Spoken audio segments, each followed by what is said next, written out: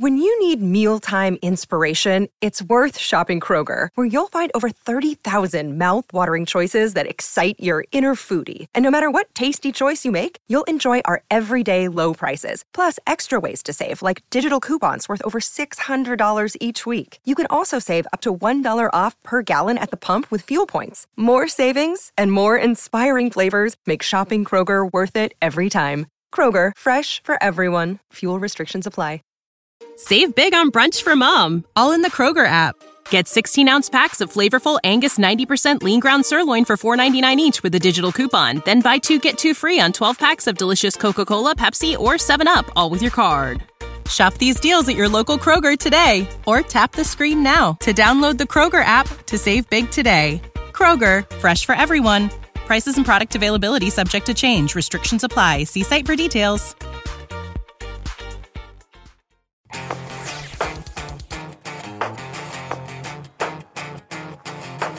Hey, Andre, you know I just got to drive a freaking race car. No way, dude. Yeah. Which race car? A BMW GT4, M4 GT4. It's a pure-on, hard as nails, carbon fiber seat, steering wheel that pops off, make you clench your butt so hard your eyes want to pop out race car. What were you driving? I was driving off-road, actually. I was not in a race car. I was in also a Nissan Armada SUV. And Nathan was following, and we did a video with also the new 4Runner TRD Pro. All right, so in this episode of TFL Talk, we're going to be talking about every BMW there is, because I just got to drive all of them pretty much, as well as all the minis, as well as, if I wanted to, Motorrad. And we're, of course, going to be talking about my favorite topic, which is off-roading. But let's talk about BMWs first. What do you say, Andre? But there's another topic in this show, which is Alpina. Oh, yeah, that's right. You forgot one of my favorite BMW models is their Alpina lineup. The best car you've never heard of. So let's start with that. Over at TFL Car, we've got a video on it if you want to see it. By the way, if you want to keep up with all of our videos, just go over to tfl-studios.com, where you can download an app to your phone that allows you to basically see all our podcast videos and news. And speaking of news, before we get to the Alpina, today, Andre, as this video airs, you are actually in Las Vegas. Well, not today, but the future you on Monday is in Las Vegas. Tell me, why are you going to Vegas? SEMA show, dude. 2021 SEMA. It's basically an extravaganza of new vehicle, truck and car, accessories. It's an industry show. But on Friday, actually, of that week, they're letting some public in this show. Really? Yeah. It's called SEMA Ignited. They let public in every year. It's never just insiders. It's always a lot of like hungover Aussies and Germans wandering around with... And maybe Russians? And Russians wandering around with bags full of stuff, trying to find where the tire tent is of the half-naked women. That's true. It's much more than that, I hope. Well, that's always part of the fun at SEMA. So if you're going to SEMA, or if you're at SEMA today, give us some previews. What are some cool vehicles that are going to be featured at SEMA that we'll have, of course, complete videos on? Yeah, so last year's SEMA didn't really happen because of COVID, right? Yep. So there was a lot of pent-up demand, and people, want to show off their accessories and all kinds of truck and car stuff. And this year, many major manufacturers are bringing their vehicles, concepts. We're talking about Ram TRX, Rex Runner. We have stuff from Chevrolet. Ford's bringing many trucks, of course, and cars like the Mustang. We have Jeeps. We have Dodges. And then, of course, smaller companies do their own custom jobs. Wait, you just kind of skipped over the headline. Isn't there something special that Ford will be unveiling? Don't you have a special invite to Ford program? Yes, it's a new Bronco edition. Ooh, it's an addition to the Bronco family. So you think they're going to unveil the Raptor Bronco? I really hope so. So as far as this taping of this episode, this podcast is concerned, I do not have a lot of information about this. There's no tape in that machine, just a chip. A chip? Just digital bits? just the digital zeros and ones. Wait, there's no tape? There's no tape. Okay, as of this recording, I don't know a lot of information about, but hopefully the new Bronco Raptor is actually coming out. Now, in case you guys aren't familiar with SEMA, which is doubtful, but just in case, it stands for, I believe, Specialty Equipment Manufacturers Association. It's one of the biggest shows in Vegas. I think it's only second to CES, Consumer Electronics Show. And this year it is a little smaller. They're saying probably down maybe 30%. Usually it takes at least a good half hour to 45 minutes to walk from one end to the other. If you wanted to walk the whole thing and all the aisles, it'd probably take you all day. And basically it's all of the people out there who are customizing and who are providing aftermarket stuff for every vehicle known to man, I think. Yeah, and unknown to man. And unknown to man. So usually what you end up with, obviously, is a bunch of like crazy lifted trucks, crazy lifted Jeeps, crazy lifted Broncos now. Lower trucks, everything. Along with all of the performance vehicles, right? So you're going to have slammed everything and Mustangs. Supercharged and... there's just a lot of cool stuff going on. And, the big news, I think, that came out ahead of time, that's already been announced is, of course, GM has a 1,000 horsepower. Is it a 10-liter power plant that they'll be selling to you? It's like a 633 cubic inch displacement crate motor. Yes. And they're working actually with Hoonigan to put it into an older Camaro. So you will see that as well. 1,000 horsepower, 10 point something liters. Yeah, right? I thought the Helephant was, big, but no. Apparently, we're going bigger than that. I remember me and you were at SEMA one year, and the thing about SEMA and being a journalist is it's really hard to get your arms around it. Right? You can't figure out what the interesting stories are because everything is so crazy cool. But GM used to do this thing where they would unveil all their special editions, plus they would have like the Copa Camaro, right? Right. And then I was sitting there, having some snacks, and this guy came up, and I said, "What are you here for?" And he said, "Hey, I'm here doing, a specialty vehicle." And I'm like, "Well, what is it?" And he goes, "Prius." And I went, and I'm like, "Prius?" And he goes, "Yeah, we Hellcat swapped it." And I'm like, "You Hellcat swapped a Prius?" Let's see it. Yeah, and basically it turned it into a funny car, right, where the whole front end opened up, and I was like, "Wow, that is the IT vehicle." So, hopefully you can find the IT vehicle at this year's SEMA.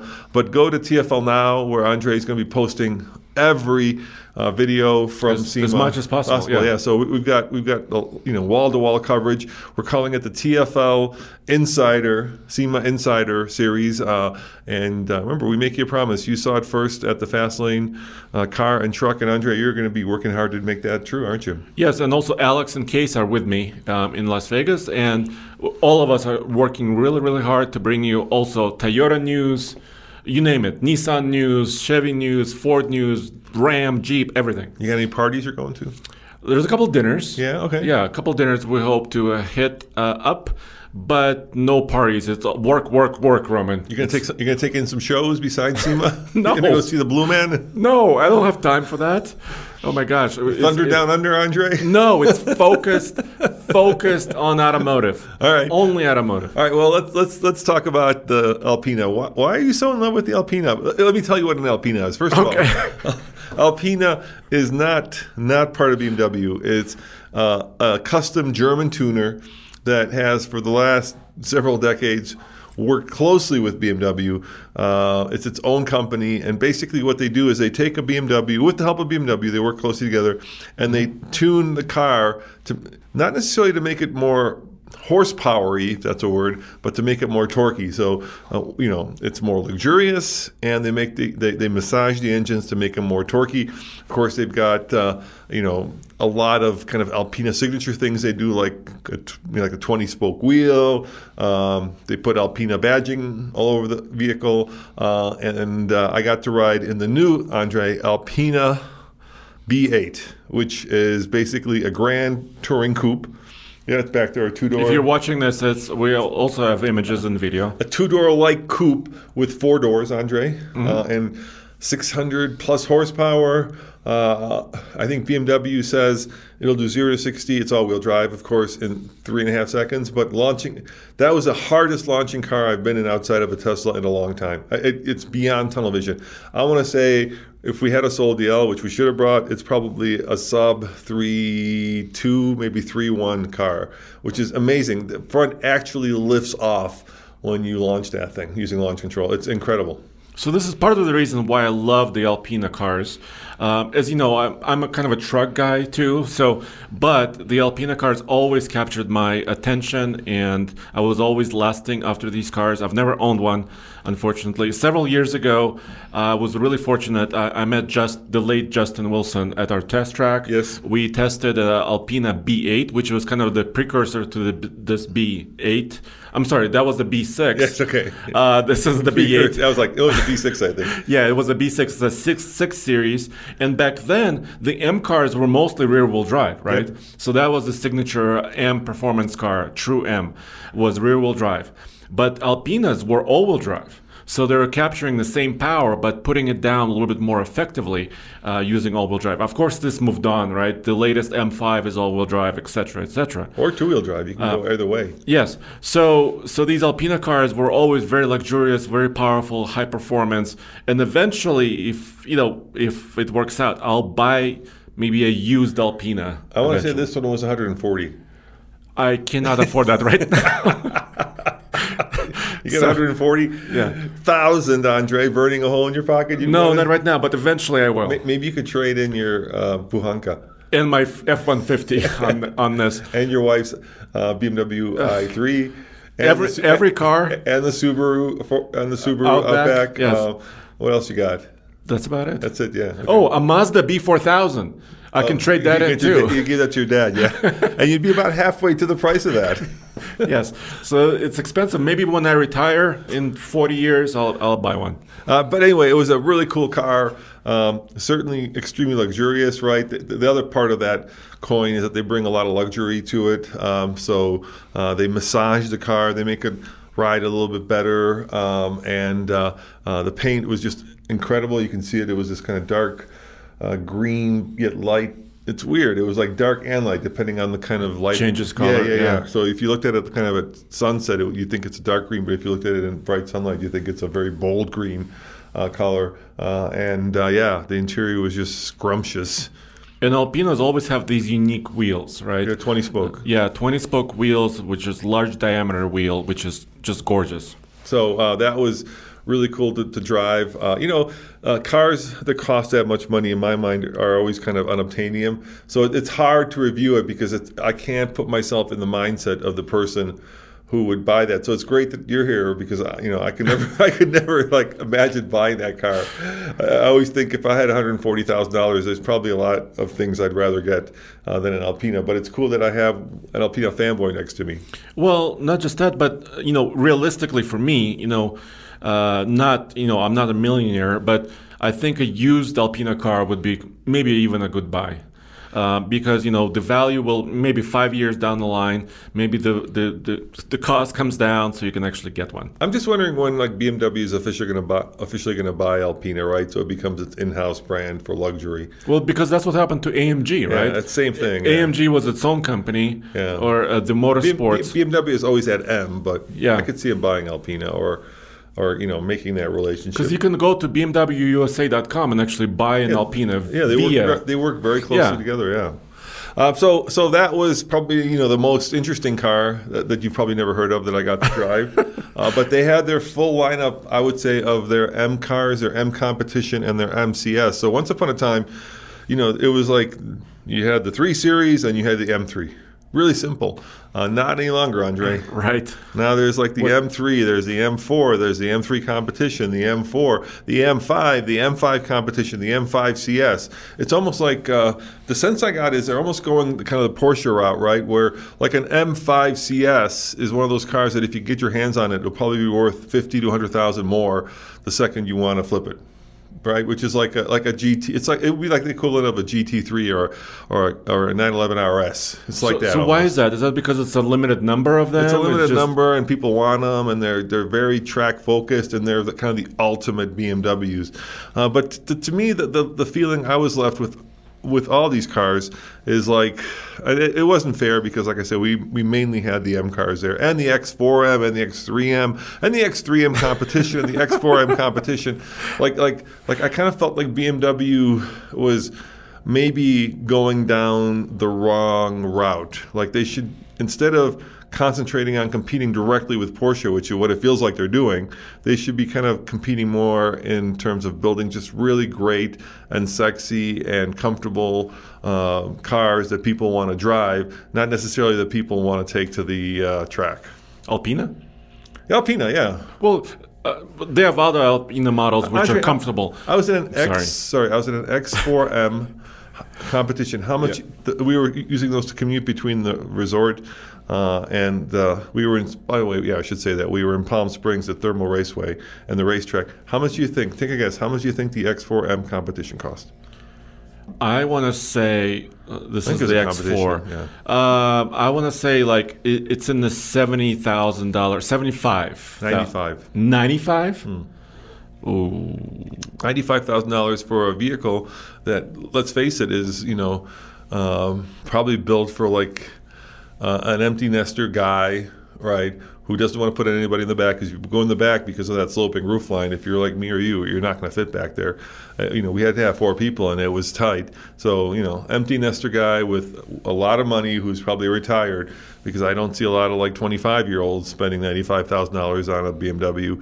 And so I kind of felt like, you've kind of gone into the weeds there. And of course, we were at the racetrack, and the coolest thing I got to do is I got to get behind the wheel of a race car, a GT4, M4 GT4.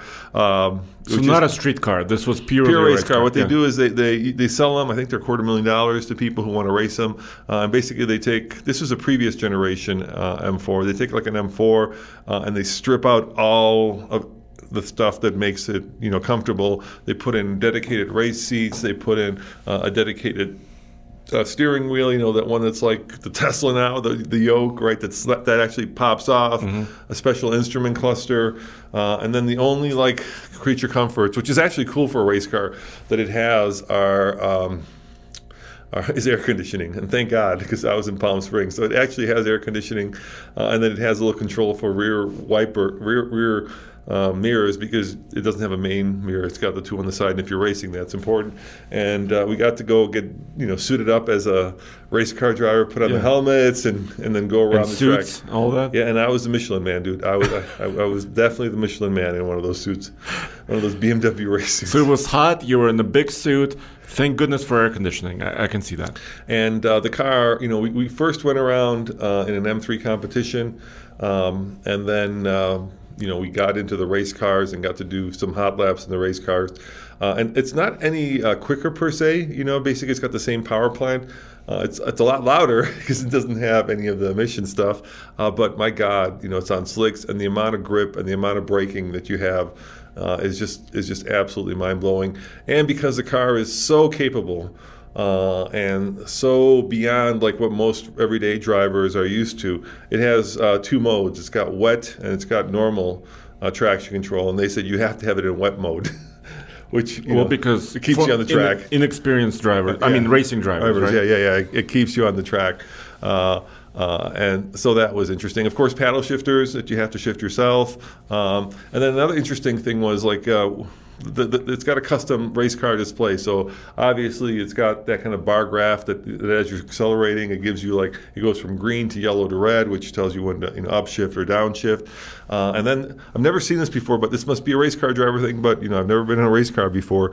When you hit the brakes, they're very heavy. I mean, like heavier than you've ever seen any. I mean, it's like you're doing a workout even to get them to slightly start. And then the display tells you how much bar of pressure, how many bars of pressure you're applying, and it's kind of a numeric value of how hard you're braking. If you want the ABS to kick in, it's like imagine kicking an elephant in the gut as hard as you could to get its attention. That's what it was like to try to get that thing, to stomp on the brakes. But thank you, BMW, for that experience.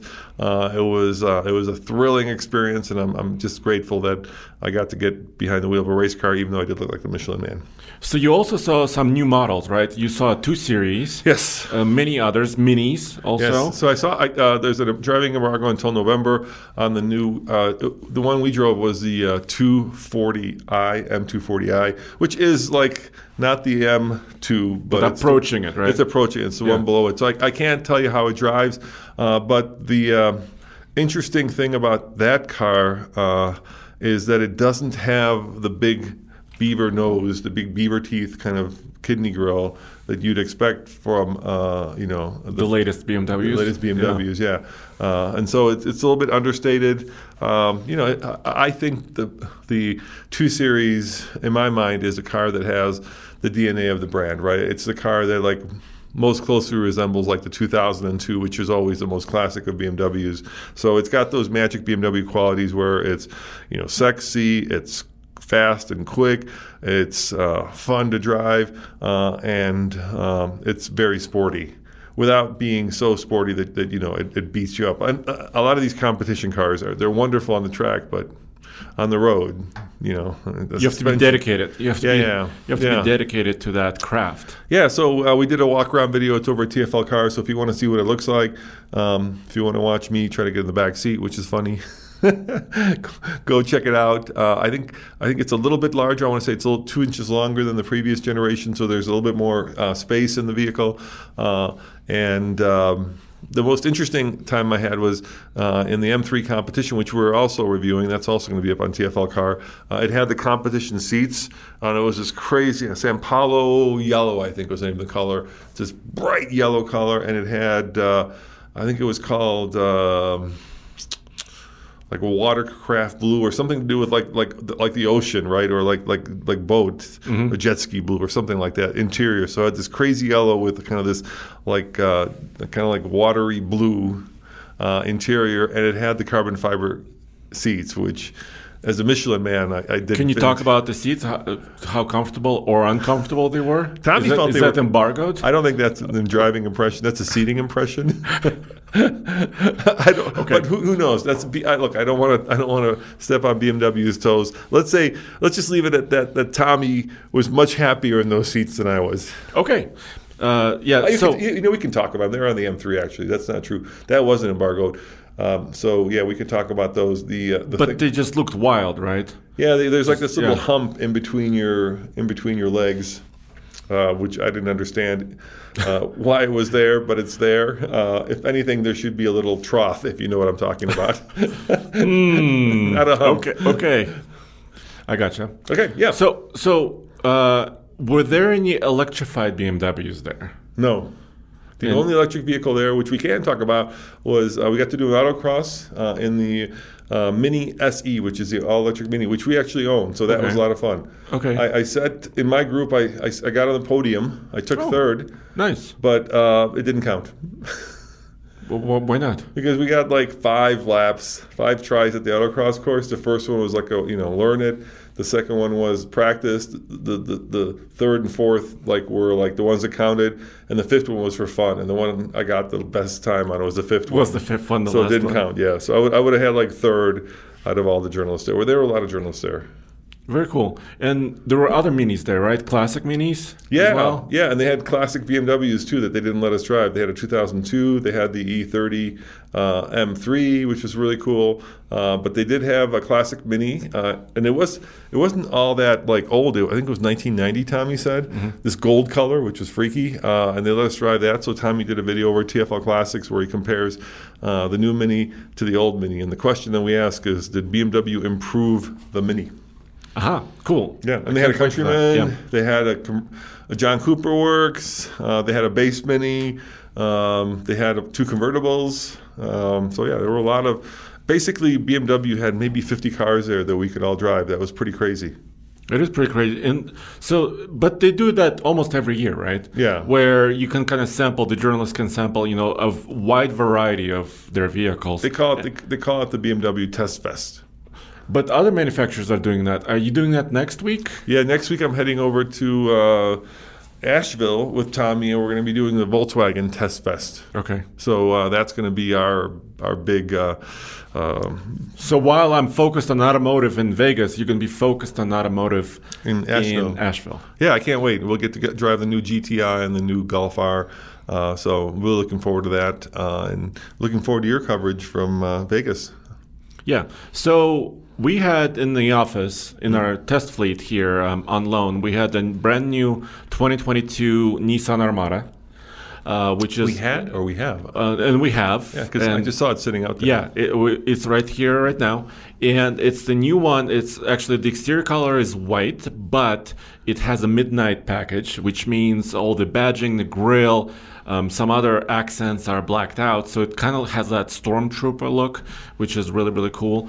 And also in our fleet, test fleet on loan, we have a 2022 Toyota 4Runner TRD Pro. And those absolutely do not compete.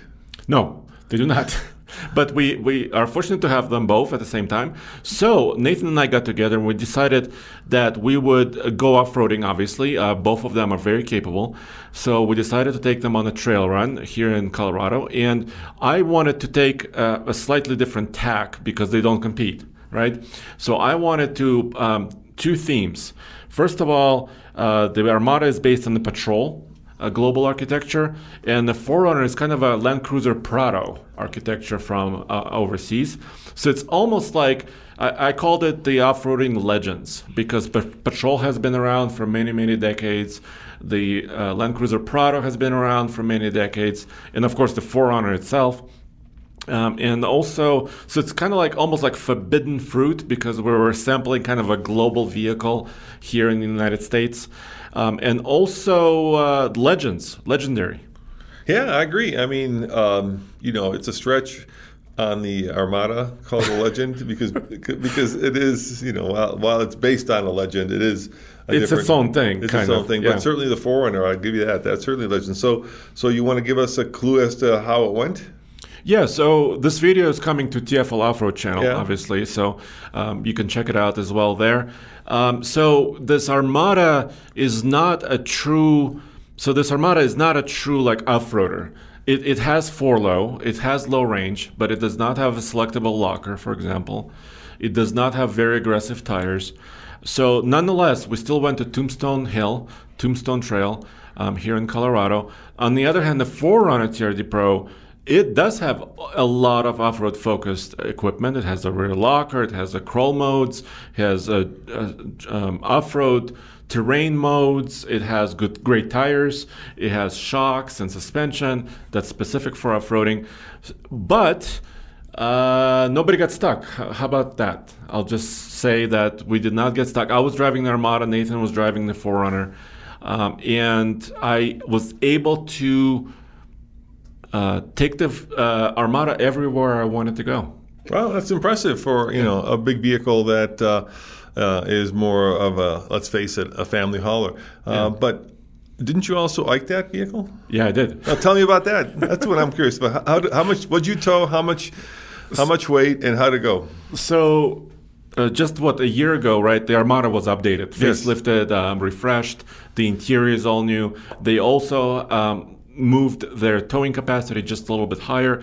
It's now 8,500 pounds. So it's a true, truck-based, frame-based, 3-row SUV, full-size SUV with a good capacity. And they also, Roman, and I was really pleased, they have an integrated brake controller in this thing, which is really important because if you want to tow, you don't want to, go out and get an accessory brake controller from somewhere else. So it's built-in, integrated. We towed about 8,100 pounds, so we were pushing this Armada close to its limit. 85 is its limit. We're towing about 8,100 pounds, and this was our flat deck trailer, and we had our 1965 Ford F100 as our ballast, which is also always looks very impressive and huge and big. And I compared it actually against an F-150. So it was kind of like SUV versus truck. How different is it to tow with an SUV versus a pickup truck? So, Yeah, tell me. So how different is it? Let's cut to the chase. Let's give them the. Which one tows better, the truck or the Armada? So the iGauntlet, we have very specific measurements, right? Yeah. We have the braking performance on the way down. We have time up the mountain, fuel efficiency up the mountain. The Armada is equipped with a wonderful V8, 400 horsepower, 5.6 liter. Sounds great. The F-150 had a hybrid. It was a power boost, so twin turbo with electric power. So once again, they do not compete, right? In any shape or form, but they can tow the same amounts to some extent. And the Armada has an independent rear suspension. The truck has a solid axle. So in the very end, the numbers were leaning towards the pickup truck. Okay. So better braking performance on downhill. I didn't touch the brakes as often as I did in the Armada. Not by a huge margin. It was 6 versus 9 brake applications. On the way up, the elevation of this test, which is the world's toughest towing test, was kind of... the Armada was struggling a little bit. Really? It slowed down just a little bit. Up the mountain. It wasn't bad. It wasn't a bad performance, but it was not as commanding as that twin turbo in the Ford. But the comfort, the suspension worked well in the Armada. So my verdict was really, if you want to tow about 8,000 pounds, the Armada will do it. Fine. It was comfortable. It wasn't very loud. There was no trailer sway. Everything was really controlled. But if you want to tow a little bit more or actually be a little bit more confident, you have to get a truck. Fair enough. I think that makes a lot of sense. I mean, trucks are specifically designed for towing, so it makes sense to me that the truck would be the better of the two. Slightly better, but what the Of course, you are a truck guy. But the funniest part is what I didn't expect. Not the funniest. But what I really didn't expect is, how we measure the trip meter efficiency? Yeah. The Armada did better. Really? The big V8 towing the same weight was a little bit better according to the trip meter on MPG versus the hybrid truck, the F-150. You would think the hybrid would be better, right? You would think. Everybody's going to hybrid, so you think the reason they're doing that is to have more fuel economy upside, but maybe you're right. Maybe but I think when you get into the turbos, and you are, because you're climbing a mountain 7% grade with a trailer, you're using a lot of your power. The turbos are lit, the electric motor is helping to some extent in the F-150, and it's really, I had a lot more acceleration power. If I wanted to go faster, I could have. If I wanted to pass somebody easily, I could have. But you're using fuel once again. You're not going to get a lot of efficiency doing that. So what was the price difference? Because I'm sure that was pretty dramatic. Because the truck was that a King Ranch? Yeah, it was a King Ranch. Okay. It is a King Ranch. It is a Ranch King Ranch. And it was approaching $77,000. Wow, Andre, that's a lot of money. And this is MSRP. Yeah, we have other stories on TFL Now about markups and market adjustments, right? Yeah. And you guys have responded to us, and thank you very much for doing that. We're going to get into that in a second. I wanted to bring up some of these you should. emails. Yeah, I've got them right here. So that was the MSRP on the F-150 King Ranch, which was a King Ranch, which is already a luxurious truck with a lot of options and equipment on top of it. Like, for example, it had onboard scales, which was is a really cool feature where it actually helps you determine how much weight you have, either from the tongue weight of the trailer or from the payload that you're carrying in the bed or the people that you're carrying. So that feature was there. It had a 7.2 kilowatt inverter generator. So all those things added up to $77,000 approximately. The Armada Midnight Edition was actually $64,000. Wow. Which is also, sounds like a high number. But it's not as high as But 77. it's not as high as the F-150. That's a big difference between them. And also it was very comfortable, leather interior, premium feeling. So yeah, I think the Armada is still a pretty good value when you consider everything that it does. So this week we did an interesting series of videos over at TFL Now, and obviously if you guys have been shopping for new cars or used cars or trucks, you know that the market is topsy-turvy because of a bunch of different issues, from chip shortages to supply chain issues. It's almost hard to get a new vehicle now, which has also basically caused the used car market to explode. So, the statistics are pretty staggering. Year over year, used car prices are up 30%, and it's getting to the point now where some used car prices are as expensive as new car prices. Yeah. And unfortunately, some dealerships are using this moment in time to take advantage of the demand and the lack of supply and do what we're euphemistically calling market adjustments, right? Yeah. Or what they're calling market adjustments. Right. Basically, they're taking the MSRP stands for manufacturer suggested retail price, and they're taking the suggested part of that to heart and suggesting something higher. And suggesting something higher. And some aren't doing that. A lot of them, of course, are also sticking to the MSRP. And so what we wanted to do is we wanted to highlight the different dealerships, and we wanted to be very straightforward about this. We didn't want to be, one way or the other. We wanted you guys to be able to go and, buy a vehicle at the best possible location for the best possible price. So we asked you for your stories of recent new car buying, and some of them were, great, and some of them were terrifying. Well, I think the majority was you guys responded with markups, and I think that's probably where some of the lot more interesting stories lie. Yeah. But a lot of you also said that you either got an MSRP on a new vehicle purchase or below. Yeah. Some of you actually were able to get great deals. We talked about it in the other video. For example, one of you bought a Ram 1500 at a discount. One of you bought a Ford Maverick at MSRP, but many of you could not. So we asked you to send in pictures of like stickers with market adjustments, and we got hundreds of responses. If you want to see some of the responses, go over to TFL Car where Zach is compiling them, or over to TFL Truck where Andre is compiling them, or watch that video on TFL Now. But I did want to read, I think this is probably the best one, because this individual, Jason is his name, emailed us, and basically, let me read it to you. It's really interesting because he went to a whole bunch of different dealerships, and so in one email, I think we have 4, 5, 6 dealership experiences, and they kind of encompass the current situation in the best way I could find. Okay, let's do it. So Jason says, sorry, we'll go through them one at a time. We'll talk about them, okay? So the first one is, Jason says, sorry, I didn't take any pictures, but we did have an interesting experience in a few dealerships that we visited and called over the course of a Saturday. So this was over one day. First one, Joe Myers Toyota. We were in the market for a new 2021 Toyota Venza for our parents and visited Joe Myers Toyota in Houston, Texas. They had one Venza on the lot, Andre, one. Okay. And that was in the LE trim for around $34,000 on the sticker. The initial salesperson told us that, we'll work with you on the price. Come on in.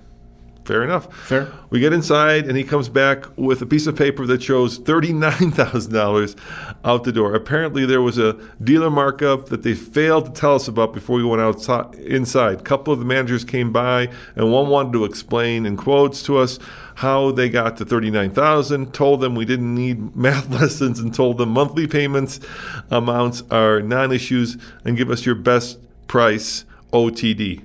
Out the door. Mm-hmm. The best they could do was $39K OTD and still included a markup, so we left. And I think this first story exemplifies what a lot of people are doing right now, Andre, which is they're just giving up, right?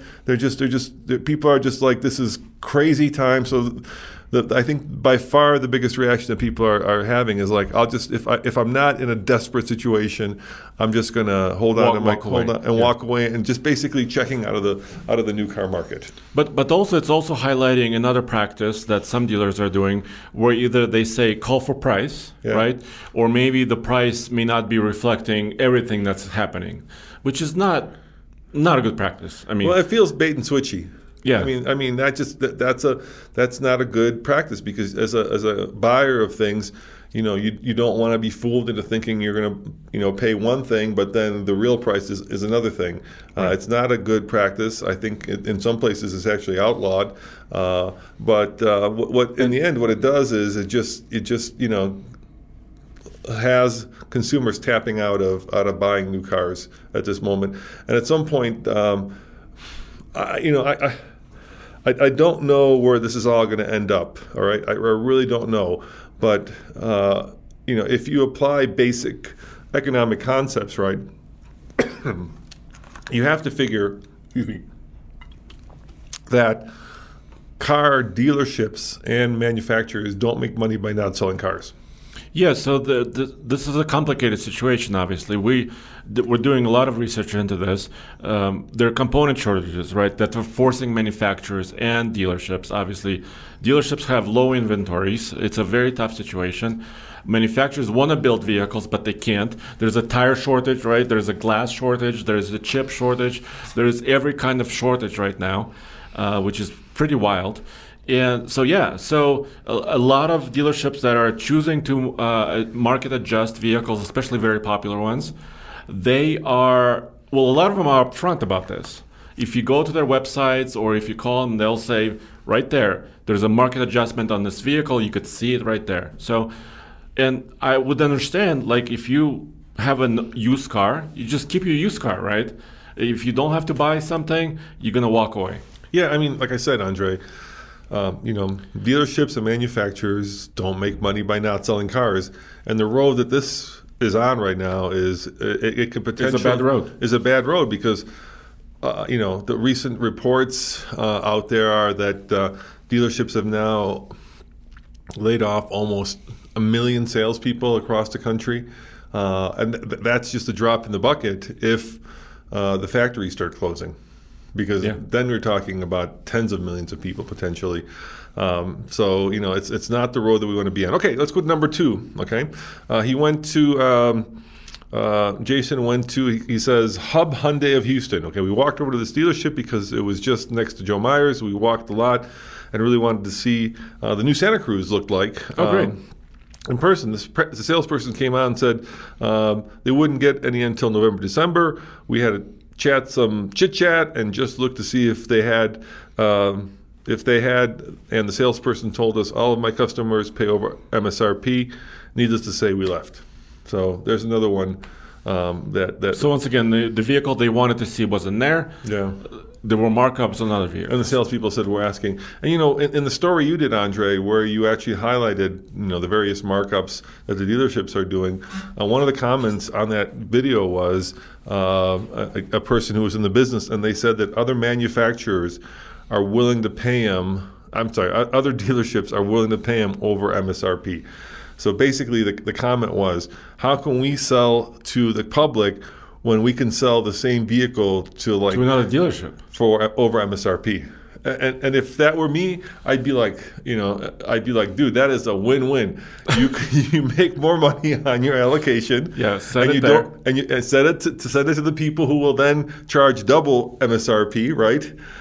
And you will at the same time maintain your customer base and your relationships without looking like you're the one who's, asking for a lot of money and leaving the impression that you're greedy. So I think that's a great way to bankrupt your competition while at the same time getting over MSRP. So I think what they were saying is, if the competition is willing to pay more, why shouldn't the customer? Mm-hmm. And I'm like, if the competition's willing to pay more, that should be your business model. All right. Wow. Number 3, Don McGill Toyota. We stopped at this dealership on our way over to the Lexus dealership down the street, told them we were interested in the new 2021 Venza LE. Salesperson said, oh yeah, we have one of them on the lot. There you go. Okay. We kept asking how much it was and asking and he was super vague in giving us the price. So they want to know, he was super vague. We go inside and he's writing all of my information, which is also weird, right? I hate that. I hate when I hate. And then goes and pulls the car around for us. So I hate when you walk into any store or you're buying something and they want your name, they want your email address, your birthday, they want your phone or number. something. Don't do that. This is not. We're not signing a contract. We're not getting a mortgage. We're not transacting anything financial yet. Do not ask for my personal information. I consider that stuff highly personal when I walk in the door. Right? It's creepy and it freaks me out.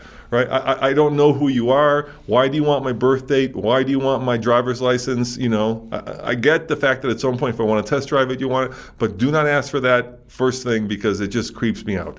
How about you, Andre? Do you feel comfortable with that? No, I don't want to give my information to everybody. Yeah. No, so yeah. Once if I want to buy something, I understand. Now is the time where I want to sign and give my information. So anyway, he goes on to say, or to write, we took a look out the window and sure enough, there was Venza with a certified pre-owned. Ooh, okay. Plates. He came back in and asked, so that's a new Venza and just pulled the wrong plate on the car, right? So, certified pre-owned? Yeah, so Okay. apparently he asked about a new one. This guy came back with a car that had certified pre-owned plates on it. Okay. And they asked, oh, that's a new one. His response, oh, it's brand new model for this year. We were like, you got to be kidding me. I told him, I'm looking for a new, not used brand Venza. new. Yeah, brand new, not used Venza. We took a look at it anyway, and it was the exact same spec as a Venza we saw at Joe Meyer, but with almost 5,000 miles. So maybe like a dealer, I don't know, demo or something, right? But it certainly wasn't new with 5,000 miles. Again, we kept asking for the price of the vehicle because there wasn't any price on any of the windows. We went back inside and finally got the asking price for almost $47,000 out Wait. the door for a used Venza, capital used. So that was higher than the previous price they saw. Yeah, we walked out of the dealership thinking, wow, that 39K Venza sounded, in all caps, really good right now. Okay, wow, that's wild. So, that's another great example of like a classic red flag, right? When you keep asking about the price, you see that a lot when you go, even Auto Trader, right? Where they say call for price or, inquire about price. Yeah. That price is never going to be below MSRP. Because otherwise they would state it. They would state it, yeah. If the price was good, they'd be like $5K below MSRP, and you'll see that sometimes too, because they want you to buy the car. If it's always call or inquire, it's just going to be expensive. It just is.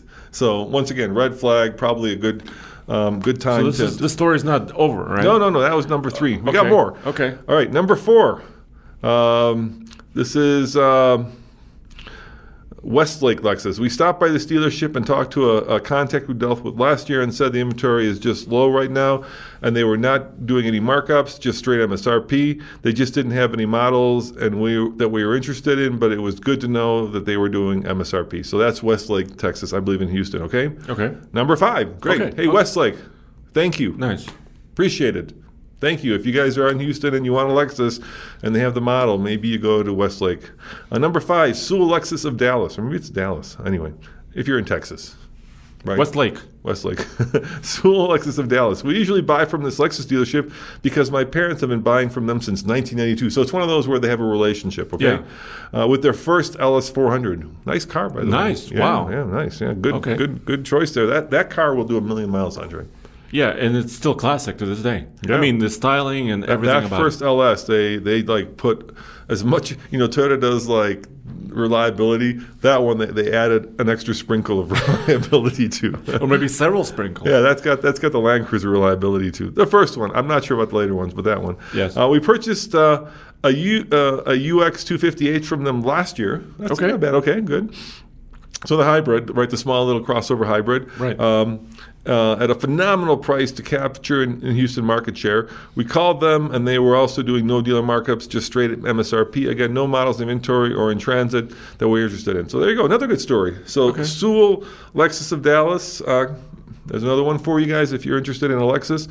All right, now they decided to go to a Volkswagen dealership. Okay, well, they had some time. They had some time. Yeah, dude, you had time and you were kind of all over the place. But that's also another thing. Oftentimes people say they want one car, but really with their heart they want something else. Yeah. So their head says, I Your want brain one. says one way, right? Yeah. And So what happened at the VW dealership now? So West Houston Volkswagens, we ended up purchasing a 2022 Tiguan 4Motion from this dealership at just below sticker. They advertised no markups, and the Tiguan seemed to fit the bill for my parents traveling. Okay. All right. Our salesman, Gabriel, was a breeze to deal with. This was the first German brand we've ever purchased. A couple of the places we called were pretty upfront about having markups. Honda dealership had a $2,000 markup on the HRVs.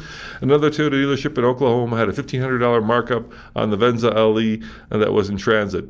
If we had known there were Toyota dealerships further out with no markup, such as Toyota of Seattle, we would have purchased from them and taken a road trip back to Texas. We would have rather spent the markup on traveling and / a road trip to get back instead of the cost of transportation to Texas rather than giving it away. At least it would have been some value. We would have been the benefit of spending that money. Sorry for the long stories. We thought you'd enjoy your reviews, and we thoroughly enjoy your reviews on your YouTube channel, and purchased a Model Y Performance last year based on Tommy's roller test. Jason, this guy buys a lot of cars. Jason, you are like You are the king. You're the king. I am thoroughly impressed.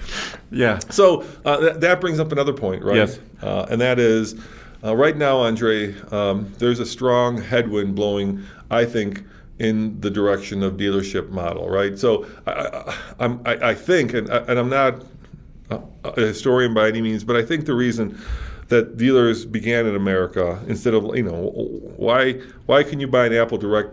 Why can you buy an Apple computer direct from Apple, but you can't buy a Ford direct from Ford? Why is there a middleman in all this? And I think what happened is when, cars were first invented, the world of automotive manufacturing was small, and people like Henry Ford didn't have deep pockets, right? So they put all their money into manufacturing and developing, and then the dealers would buy them, and then they would sell them, and so it became kind of an easier shortcut, right? They didn't have to open up stores, they didn't have to deal with the public, they had a much smaller group of people that they had to deal with, and so that's how this kind of middleman situation developed. And then over the years, of course, the dealership model became ingrained in our legal system because dealers got political power and started writing the dealership model into law, so that it made it illegal for the manufacturer to sell cars directly to the car buyer, which to me is very un-free market. If you want to sell, if I'm manufacturing something and I want to sell it, why do I have to go through a middleman? Let's face it, for most transactions, a middleman is not good for consumers. Yeah, and it adds a layer of price. Totally. Yeah. And then, of course, Tesla came around, and Mr. Musk said, "I'm not doing that. I'm going to sell direct. I'm going to sell direct." And in many of the states, including now, like the hardest ones are like Michigan and Texas right now, they said, "Oh, you're not, because the laws are such that you can't." And he said, "Oh, yes, I am, and I've got lawyers," and got all lawyered up, and took those laws to court and basically won. So now, in most states, except for Michigan, which is ironic, and in a way, Texas also ironic. You know what's ironic about Texas? Well, for Tesla, it's very ironic. Yeah, why didn't Tesla go to the Austin city government that runs Texas, right, and say to them, "Hey guys," I shouldn't say Austin City, I should say state. We're building a factory here. Yeah, we're going to invest several $1 billion in Austin and in the state of Texas, and in order to do that, we just want one little thing, and that is the ability to actually sell our cars here. But no. Because we're not using a dealer. That's not happening. Yeah. I don't know. It would seem the Tesla would have been in a position of power at that moment, but they didn't, unfortunately, or fortunately, depending on the way you look at it. So in those two states, they can't, but everywhere else, they basically sell, for the most part, cars directly. And then, the other, let's call them tech car companies, because that's what they are, right? They're electric car companies. Said, you know what? If Tesla can do it, we can do it. So now you've got Rivian. Same model. Right, that's selling direct. They're trying. They sold 56. No, they built 56 vehicles in the first month, and they sold 44. Yeah. So that's not a lot of sale. No, right and we think it's because they're trying to go public. And so right now, we think friends of RJ, people, insiders in the company are getting their first Rivians. But if you're a consumer, I don't think, except like for a couple of show people, nobody's actually gotten Rivians yet, as far as we can tell. But that may change. And that came from the SEC filing. So that's how we know that they've built 52 and sold. And we also know that they have 50,000 reservations, because that was also in the filing. Yeah. So at 42 a month, it's going to take a while. Yeah, they need to ramp up their production in a serious way. If you're out there waiting for your Rivian, yeah, I think they will. I think they're just doing this, like I say, because they're going public. I think realistically they're going to ramp up in January, and hopefully, but you never know. It could be, once again, they're affected by the same chip shortage that everybody else is. And now Lucid is a new company too, right? So now Lucid started to ship cars to customers, and they're also going direct. And I'm wondering, Andre, how long do you think it'll be before somebody at, like, I don't know, pick the brand, will say, "Why aren't we doing this?" You think that they're that wet? You think that, like, in the boardroom of GM or Ford, or in Japan, in Tokyo, wherever Toyota's headquarters. Where's Toyota headquartered? Tokyo City? It's Tokyo City, right? Well, don't they have their own city? Tokyo City. Yeah. I think that's outside of Tokyo. Toyota City. Toyota City, which is outside of Tokyo. Yes. Isn't Mazda in Hiroshima? I believe so. Now you're testing my geography. Yeah. Yeah. No, anyway, I'm just... you think that somebody in those boardrooms would be like, "Hey, now that we're in this situation where, other companies are doing it, do we really need dealerships? I think that's a valid question that if I were at a boardroom, I would be asking. And that's a valid question that if I were a dealership, I might be asking myself before I start jacking prices up too much. Yeah, and I think, so first of all, I want to comment that in a lot of the instances, I think a dealership model is good in a way because it has a flavor of local person ownership, right? I know some dealerships are owned by conglomerates or big companies. But that's going away too. Yeah, but the small fish are being eaten by the big fish. I know, that's unfortunate too. But the Jeep dealer Pollard here? Yeah. No longer Pollard. Well, but Johnson Auto Plaza? That's still Johnson, yeah. So that's what I'm saying. How long? Well, I don't know, but that's what I enjoy because I can actually see and meet the owner of the dealership, and and they have good practices, and I feel like I'm buying a vehicle, but I'm also supporting a local community and local ownership, and I can actually, if I have a problem, I can go to them directly.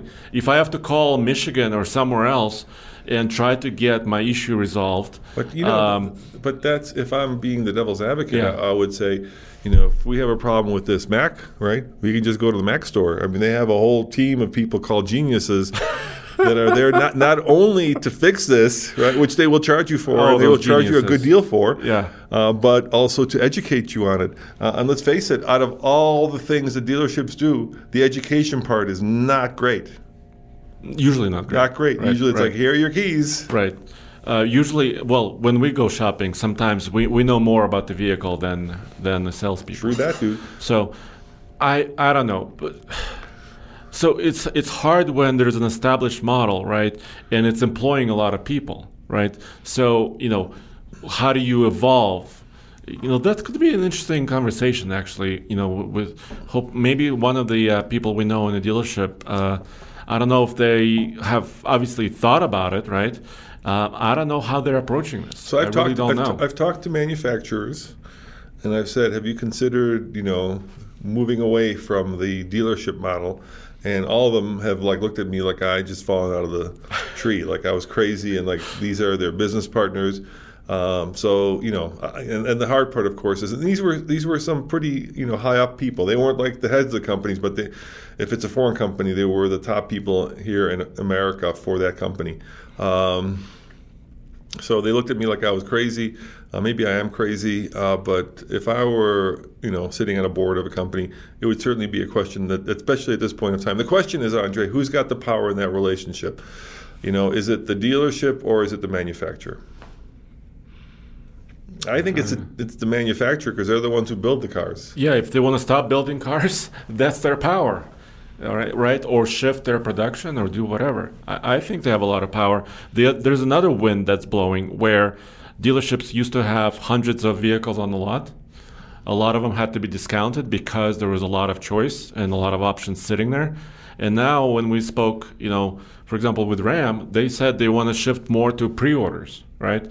So vehicles that you actually select yourself, so you're picking all the right options that you want and all the right features and everything like that, and then they'll build it for you specifically. Which also moves the model to a more direct sales model. Exactly, yeah. I mean, what is the role of the middleman? They get the vehicle that you pre-ordered, and what value are they adding then? Right. Hopefully their value could be servicing. But if it's electric, there's not a lot of service, and the dealers know that. I'm shrugging my shoulders. Yeah, you're shrugging your shoulders. If you cannot see, it's a tough question to pose. I guess I'm being hard on dealers because we've been inundated with emails of and look, I get it, Andre.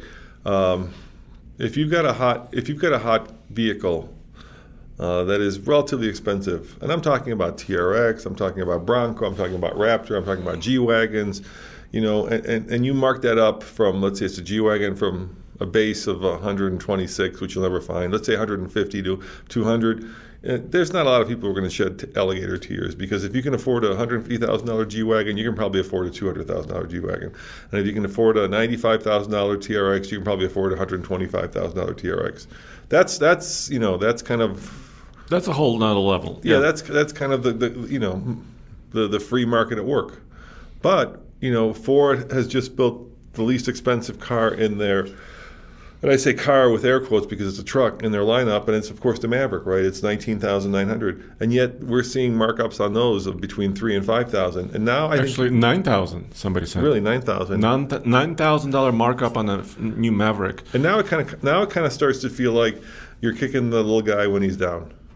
Yeah, because the biggest news about that little pickup is that it was affordable, right? Yeah. Starting, like you said, with with Destination, 20 plus about $1,500. Destination is a whole nother can of worms. Yeah, that's a manufacturer thing. And then they're raising destination charges too. Yeah, I think that the most look, the supercars are very high, but the company that is doing that right now to a large extent is Stellantis.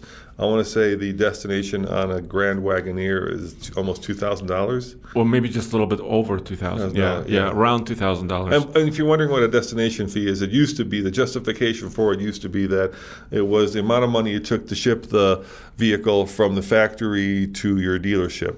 Mm-hmm. But that amount is static, so whether your dealership is next to the factory or whether 2 miles away, or whether it's 20 or 200 or 2,000 miles away, it's going to be the same amount.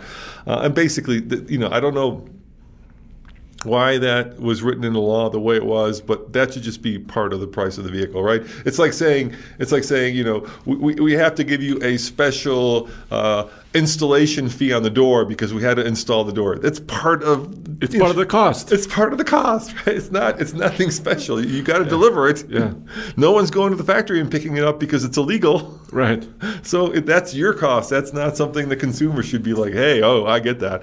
So that is certainly another part of the equation that's happening. So the Maverick is affordable, supposed to be affordable. Some dealerships are marking it $3,000, $4,000, $5,000, $9,000 we saw.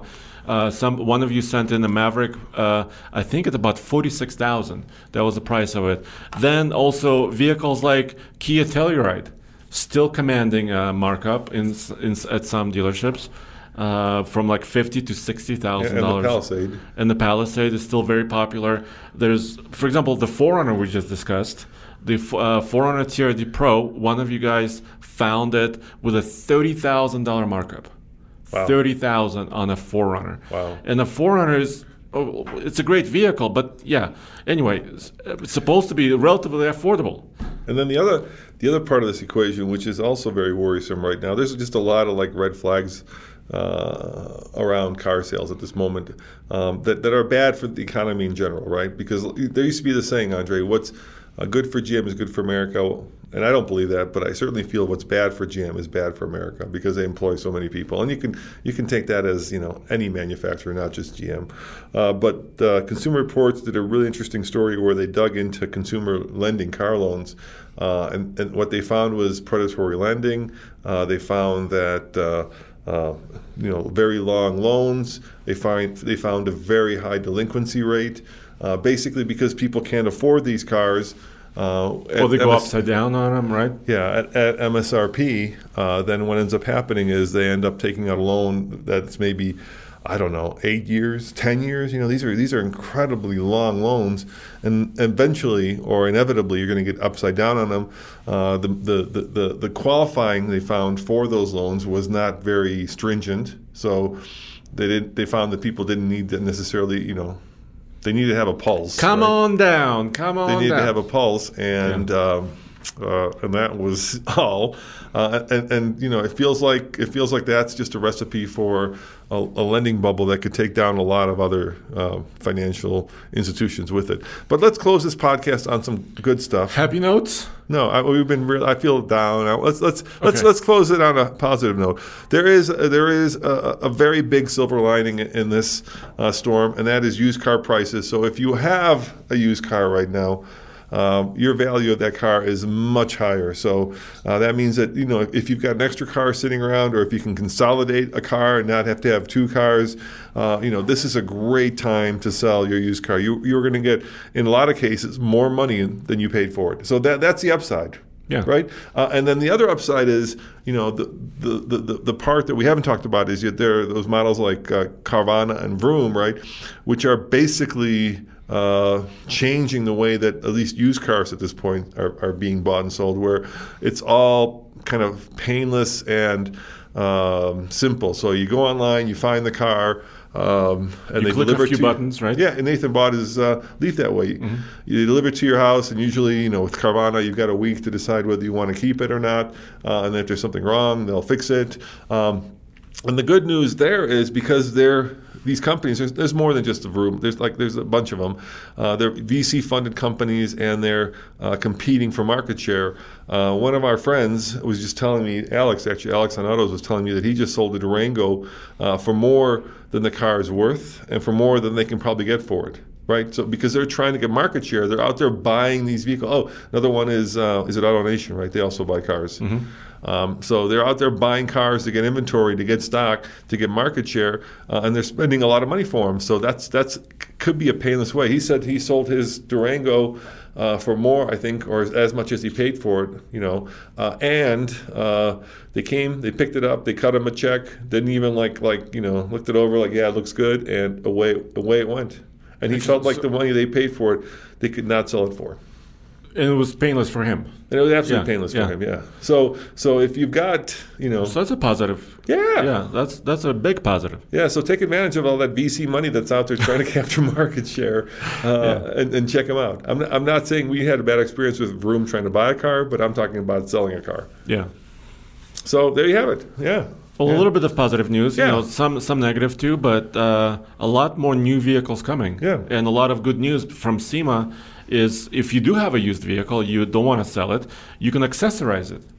And that's what we'll be seeing, more and more and more. Also at SEMA next week, a lot of accessories, parts, maybe lift kits, lowering kits, etc. Yeah. Anyway, so if you're listening to this on Monday, then please check out Andre's SEMA coverage. Check out my and Tommy's Volkswagen coverage. Remember, thank you very much to all our Patreon friends who are out there who are helping to support what we do. And then if you are interested in actually going off-road, we have to give a big shout-out to Onyx. Yes, Onyx Off-Road Maps. Yeah, they're great, though. They really help us. We get tons of emails from you guys. Hey, where do we go off-road? I'm coming to Boulder. I want to do some off-roading.